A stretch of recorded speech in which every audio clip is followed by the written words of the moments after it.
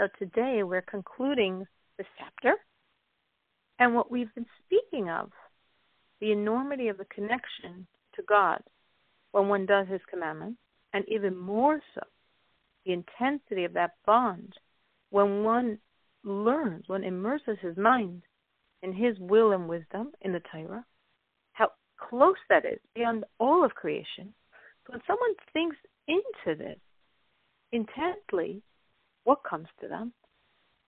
They would have such a fear, such an awe of what's going on. If you're about to learn and you stop and you think what's going to happen when you learn, you draw in yourself such an awe and fear of God that's going to be so one with you. And when you're in your learning and you're thinking about what's going on, again, it pulls out such awe of God, such fear of His presence, which is what we want.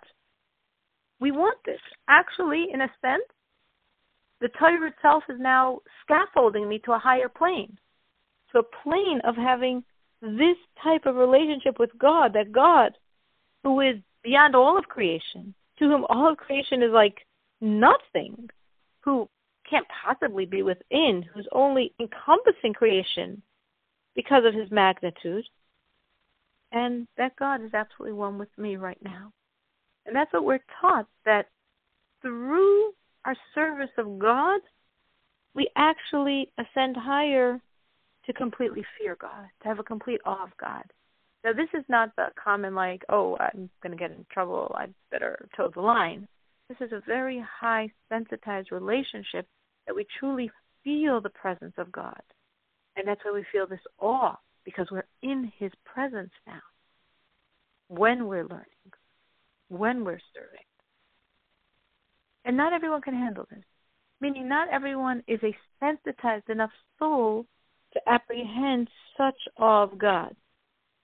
And if you can't, it's okay too, because one could serve God very completely without this very high, sensitized sense of God's presence right here with you.